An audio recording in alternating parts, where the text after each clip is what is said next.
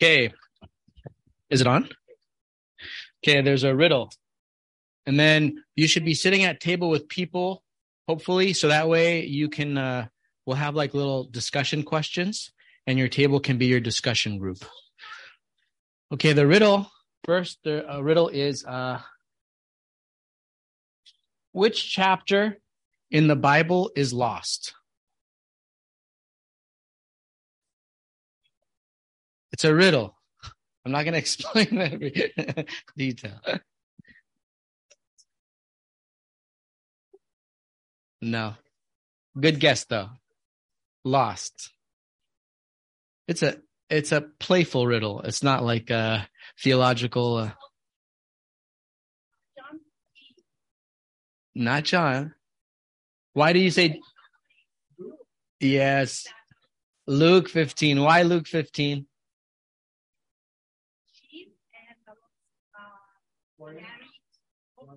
Uh-huh. And then the lost son, like today, right? Today's gospel, the lost son, the prodigal son. So, it's just a fun riddle. Luke chapter 15. It's not actually, you get it's a riddle. Okay. Let's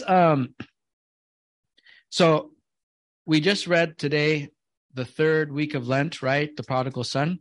So in your little table, in your small group, I have 3 questions. Because the goal of today's talk is to talk a little bit about spiritual apathy, spiritual laziness.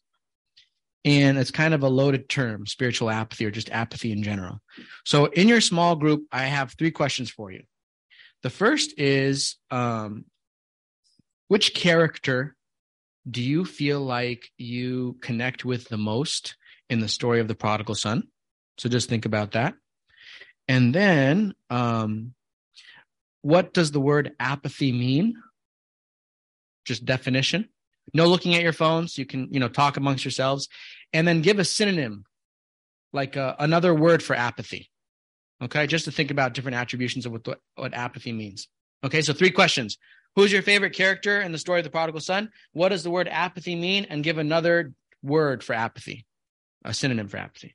Okay, we have like 4 or 5 minutes. Just discuss in your little groups. Yeah, right now. In your little table. What?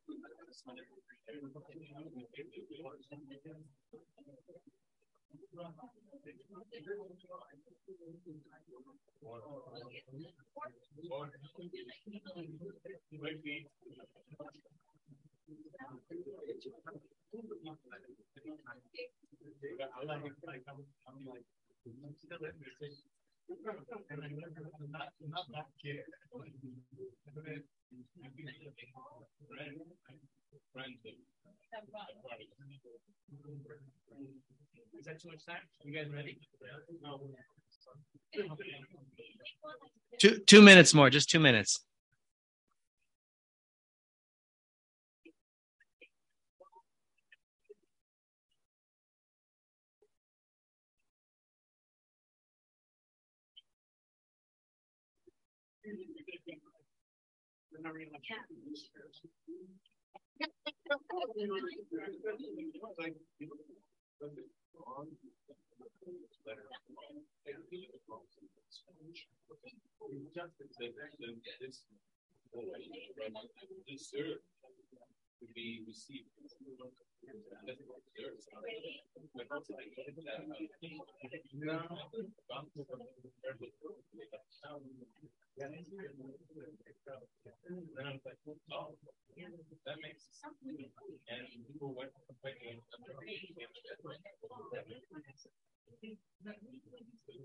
You ready? Okay.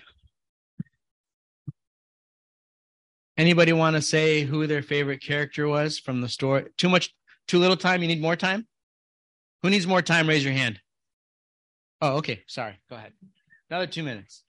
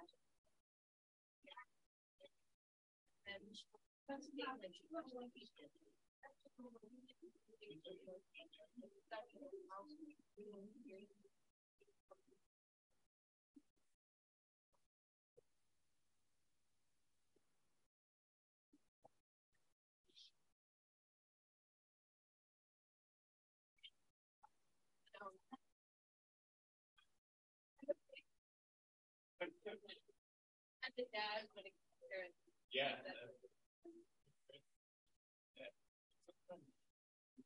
Another character. There's another character which is the other neck.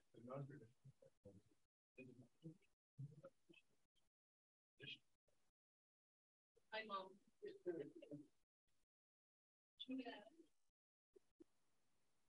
Okay, you ready? Actually, there's a really nice book because I heard in a group over there that nobody ever asked me what's my favorite character in this parable before. And there's a very nice book by a Catholic writer. He passed away, I think, a few years ago. Henri Nouwen. Anybody heard of Henri Nouwen? Anyways, fantastic Catholic author. And one of his best books, in my opinion, is called The Prodigal Son. And he goes through character by character each story in the parable. And it's a very beautiful meditation on the prodigal son, if you're interested. It's very good for the Lent, by the way, too. Anything that he writes is probably good for Lent. But anyways, anybody want to volunteer favorite character and why? Well, who raise your hand if it's the prodigal son, the younger son, that you want to identify with, or your favorite person in the story? Most people, right? Yeah. What about older brother? Okay. Other characters? What other characters? Anybody else? The father, of course, the father. Very good. Okay. Yeah. Yeah. Absolutely. Okay. His market friends, like the people that he was doing prodigal living with. Yeah.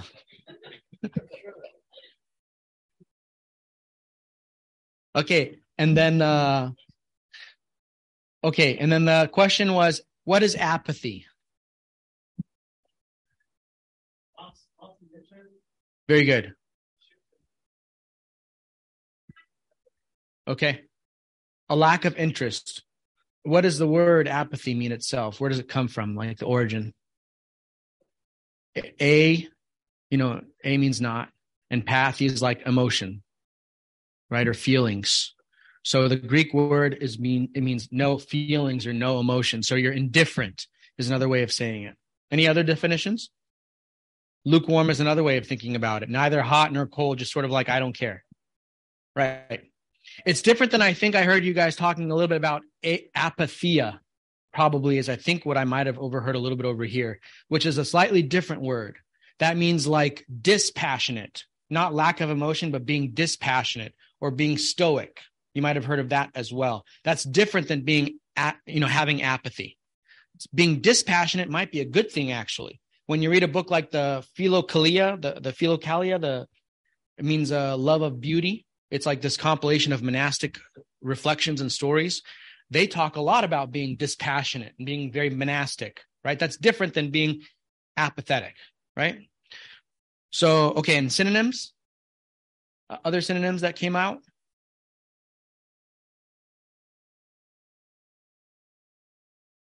Very good. Disconnected. That's excellent. Excellent. What else? Yesterday, my son is almost 4 years old. There was other kids around, and they said something like, I want my drawing back or something like that. And he gave him the piece of paper back, and he said, whatever. And he's like 4 years old. We never say that word in the house. So obviously he got it from school, right? And I was like, that's not polite. We don't say whatever. But apathy is kind of like whatever, right? Or if you're like writing it with memes and stuff like that on your text, it'd be like MEH, right? Like meh, right? Kind of thing. Like, did you guys say that over there? Yeah, that's kind of what it is. Or the attitude of like, so what? No big deal. What's the difference? It's all the same anyways. All of that is kind of apathy. Another way of saying it is, it could be true for you. That's your truth, and I have my truth, right? That's kind of another way of thinking about it. It's all good. Anything goes. All that is kind of like, I don't care. It's all indifferent. Whatever happens, happens. No big deal. There's not really any direction. You sort of go with the flow. All of that is really apathy. And we have that obviously in our spiritual lives. And it's important, I think, to define this in detail, because unless you really know what you're battling against, you're not going to have any success. So unless you really know what this means, you're not going to know how to overcome it. So I think defining it is very, very important. And spiritual apathy is a huge part of our spiritual lives. Or laziness is another way of thinking about it too. And especially if you guys are doing these talks about crucifying the passions, and it's the Holy Lent, like it's important to know what are the sins that we actually have and possess. Otherwise, how can you confess it unless you can define it? So, in fact, it is really our duty to sort of be against apathy. It's our duty to help. It is your responsibility to save others. Sometimes we take that sort of backseat and say, that's not really my thing. I'll believe by myself. I'll go to church, focus on me, right, and my spiritual life. But actually, it is your duty to be a helper, to be a savior, to be the father in the story. That's your duty. In Proverbs, it says, if you faint in the day of adversity, your strength is small. Deliver those who are drawn toward death, and hold back those stumbling to the slaughter.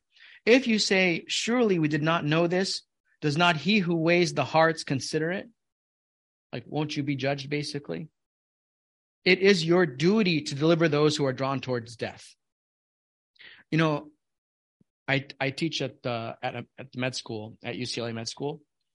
And sometimes the students have these sort of conflicting, like, responsibilities. Like, they feel like, well, I think that a patient should be doing this and this and this.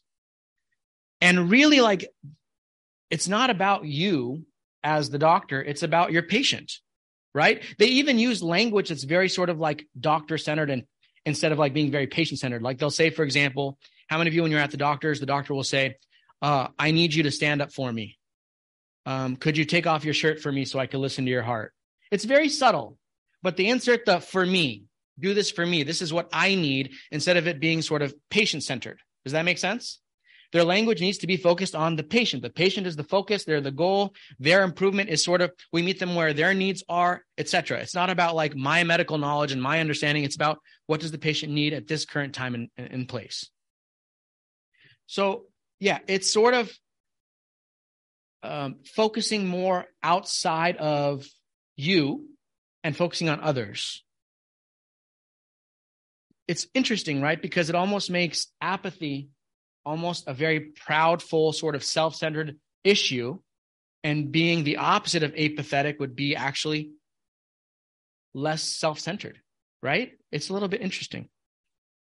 And if you think about apathy, Who is being devalued when you are being sort of whatever, when you're being meh, when you're being sort of, you don't care about anything? Who is being devalued in that scenario? Does the question make sense? Absolutely. Others, like the patients. You're devaluing other people in your life. Absolutely. So if I was in a relationship, me and my wife, and she was like, oh, I don't know, which baptism dress should I buy for Sophia? Because Sophia's going to get baptized in a couple of weeks. And I'm like, I don't care. Get whatever you want. How does that come across? I don't really value her opinion, what's important to her, what things are really important in our lives right now. And I don't care. That would be really bad if I devalued her in that way and I just didn't care about what's important to her. It's not good, right? So you're devaluing the other people around you. Who else do you devalue when you don't care?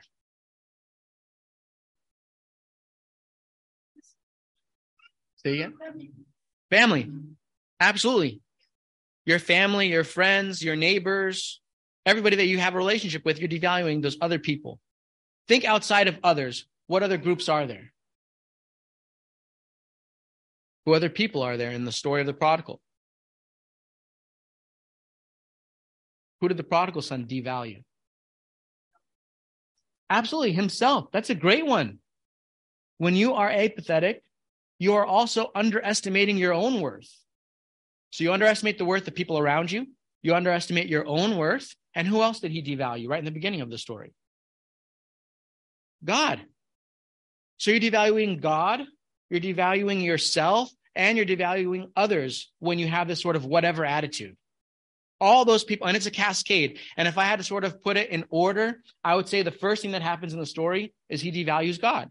That's the first place that we have this sort of apathy towards. And then the cascade after that, the problem that ensues when you devalue God, you devalue other people around you. And then the last stage is you devalue yourself as well.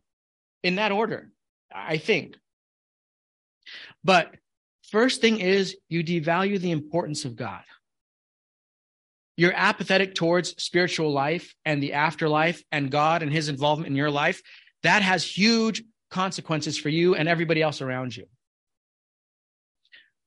There's a very nice book called Man's Search for Meaning. Has anybody read it? By Viktor Frankl, who is not a Christian. I know I'm sort of giving you all these books that are not orthodox, right? Henri Nouwen first. But Viktor Frankl was Jewish, and he was a Holocaust survivor.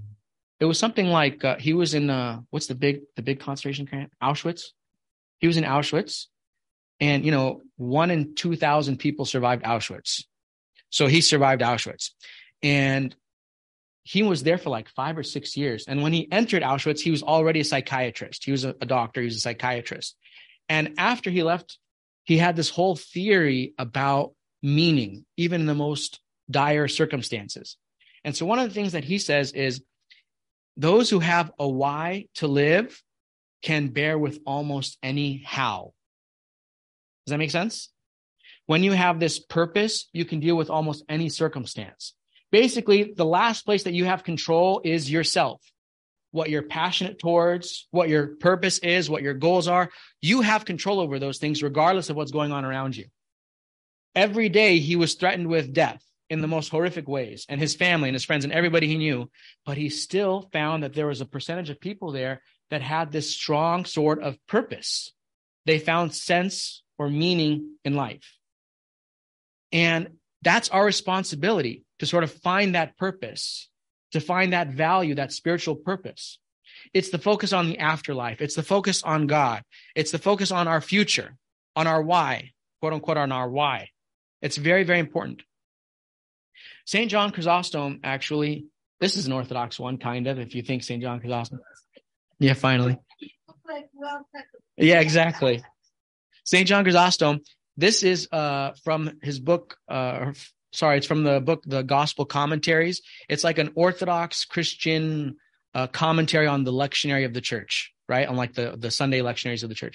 And on his commentary on the prodigal son, he says that there are 3 types of people.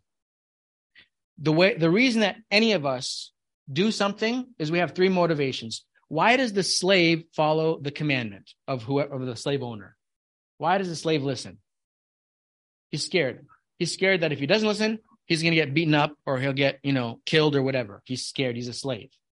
What about the laborer, the worker? Good. Either he'll get fired or he wants a reward. He wants money. He does the job so he can get a reward. That's why he listens. And why does the son listen? He loves. He has the commandment in front of him that he loves, and he wants to please the father or the mother, whoever, he wants to please the person that he loves. 3 different ways of listening, of 3 different ways of sort of being obedient to the commandments.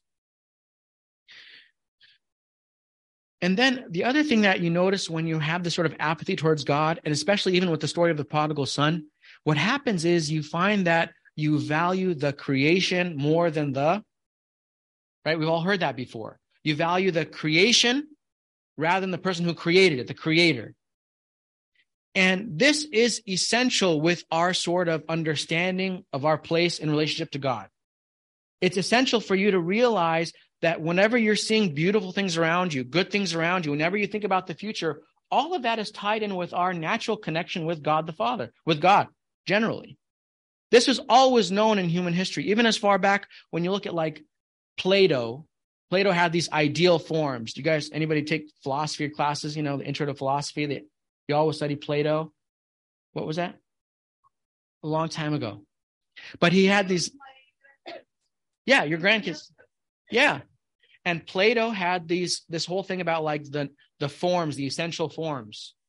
There is this form of beauty. And it's almost an inherent proof of God's existence, that there should be this ideal of what beauty is, of what goodness is. And it's sort of our job to meditate on those beautiful things. Descartes had the same thing. He had like the 3 or 4 proofs of God's existence. And one of them is that perfection exists. The idea of perfection exists in our mind. What could have possibly placed this idea of perfection except for something perfect that exists, that actually is? And so it's your responsibility to actually focus and meditate on the creation being a work of God's hand. So instead of saying like, I'm just going to enjoy what I have now, you need to focus on like, I see what I have now. This is a gift and I'm thankful for it. And that elevates you beyond like, whatever, I'm just here. I'm enjoying what I've got and that's all I've got to do. Live my life YOLO, right? Right now. Whatever happens right now. But no, your job is to be a vigorous thinker. And it creates the spirit of thanksgiving when you actually give glory to the Creator. It overcomes a sort of apathy. Okay. And then we said apathy devalues God and God's like impact in our lives and in this world. And then apathy impacts our relationship with other people. Obviously, you guys all know this. However, I also want to draw the attention to our society nowadays is extremely spiritually apathetic. This is the whole nihilism thing where God is dead kind of thing, where now religion is dead, God is dead. And so what gets elevated instead is politics, personal preferences, all the sort of your truth is not my truth kind of language. All of that stems from this sort of spiritual apathy. We just don't care. And nobody cares to stop it. You don't have enough of we don't have enough of motivation to say, no, that's not true. This is false information. And who suffers? Our kids suffer, our society suffers, etc. Now, everybody that's a parent here is debating probably, should I put my kid in public school or private school? Am I right? Because of this whole education about transgenderism and there is no biological sex, doesn't matter, etc., etc., etc. So now you're should I have my kid in regular public school when they're facing all this stuff in our society? This is a result of us it's a downstream effect of us just saying, I don't care. I'm not going to get involved. I'll lay back and you guys, whatever you want to do is fine. It's not good. You actually have this commandment to get involved.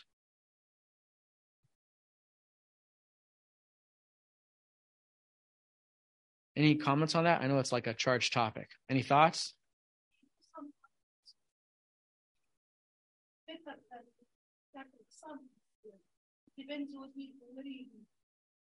I wonder what Seal Beach is like. Los Alamitos School District is good. Yeah. It was different. Even 10 years ago, 5 years ago was very different.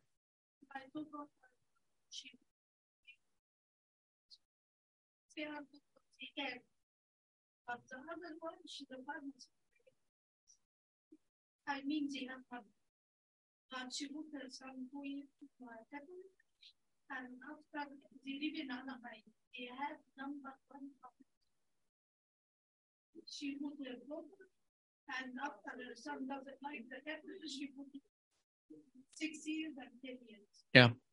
Very good. Yeah. And this is very rich. He gives money. He can offer.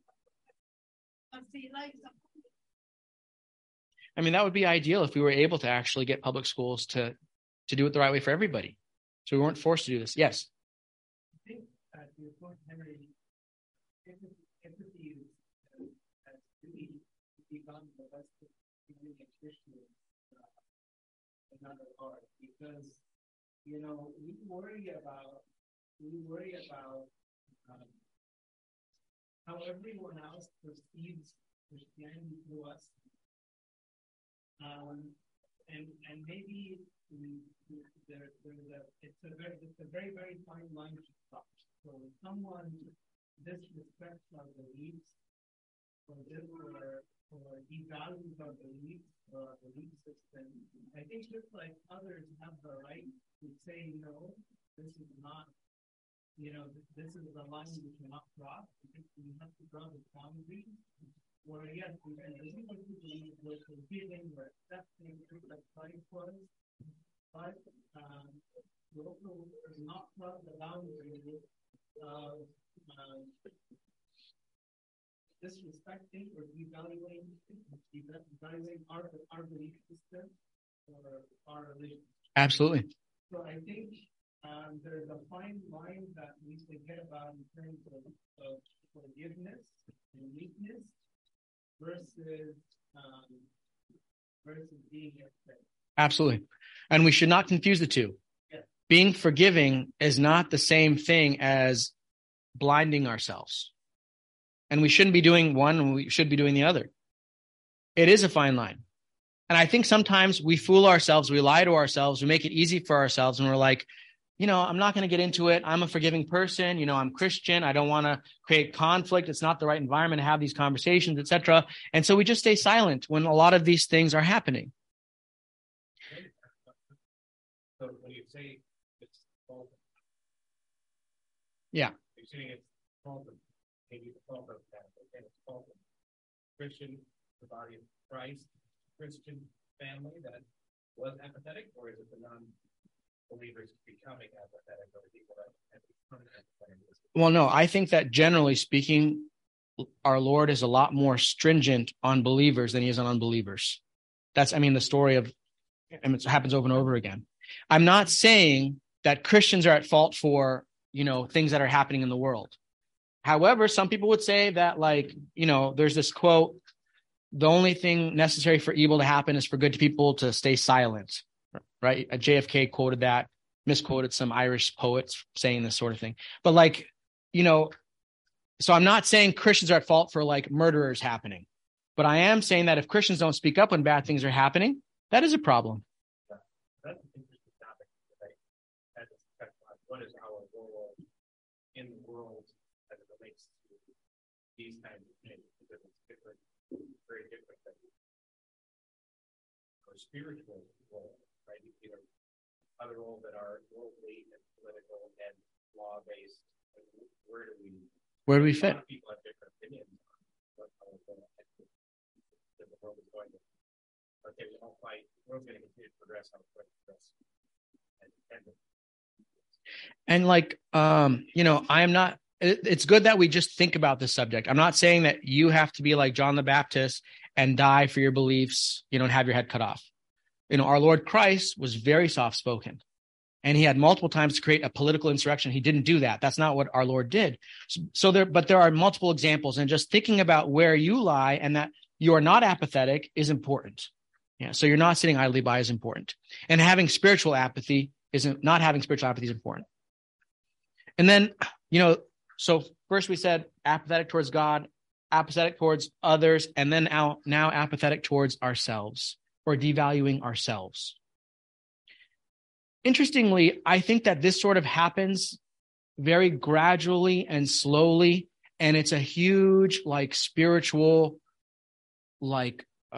depression that sort of happens here.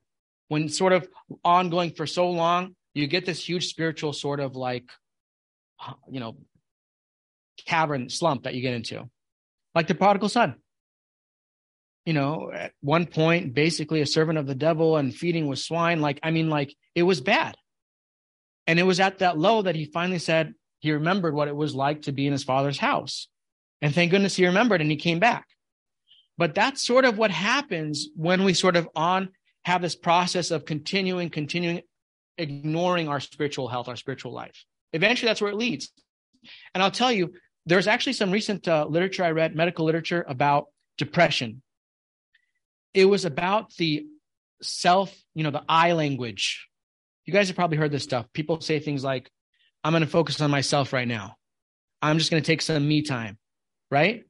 I'm just going to, I'm going to get out of this situation, just focus on me and getting myself better and putting myself in a better place so I can help others, right? The sort of me language, though.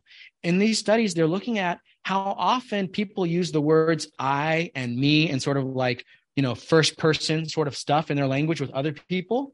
And they're realizing that people that have depression are way, way, way more likely to use the sort of I language than people that are not depressed. It's not that they're narcissistic or selfish, but they are so focused on themselves alone that they get. You have left is void of your meditation on God and serving all you. Yeah.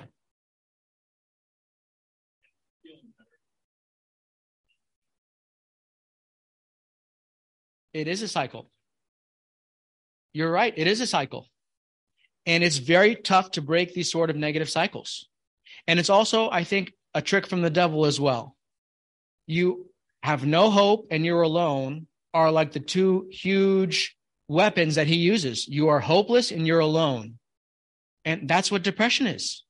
And that's sort of this I language. And if we see it happening, it's not to say that you shouldn't be using I language. What I'm saying is you should be realizing sort of the internal workings of who you are, your spiritual life, and realize that you need to focus outside of yourself. Most of spiritual warfare, when we read all these theological books, is two things: how great God is and how weak I am. You can't have one without the other. When you realize God's greatness, you realize how weak you are. One other way of saying this, I heard a talk by Abuna Anthony Messa from DC a long time ago, and he said, humility is not thinking less of yourself. It's thinking of yourself less, or less often, if you want to make it clear. It's thinking of yourself less often. And so that's what happens.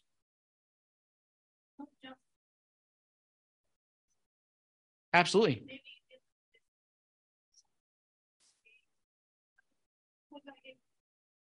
It's very common.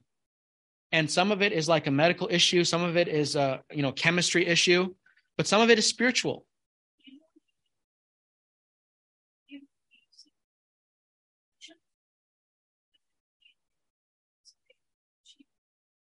Absolutely. But if you look at the Bible, the prodigal son, when he was feeding with the swine, I would say that he was depressed. I would say he was suffering from depression, spiritual depression, overall depression. He was going through that too. And all of us, part of recognizing, improving your spiritual health is also recognizing when you're going through these slumps. It's important. And it's life-saving, obviously. Living in America, when I was patient for 1 year, that's really good. And we then say anyone Egyptian people, lazy, they don't believe. I'm sorry.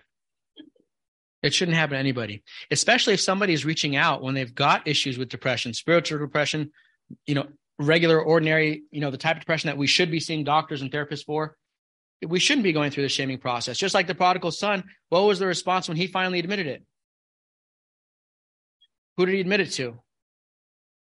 And obviously the reception that he got was amazing. And that's how it should be when somebody has that issue and they come to you with this problem.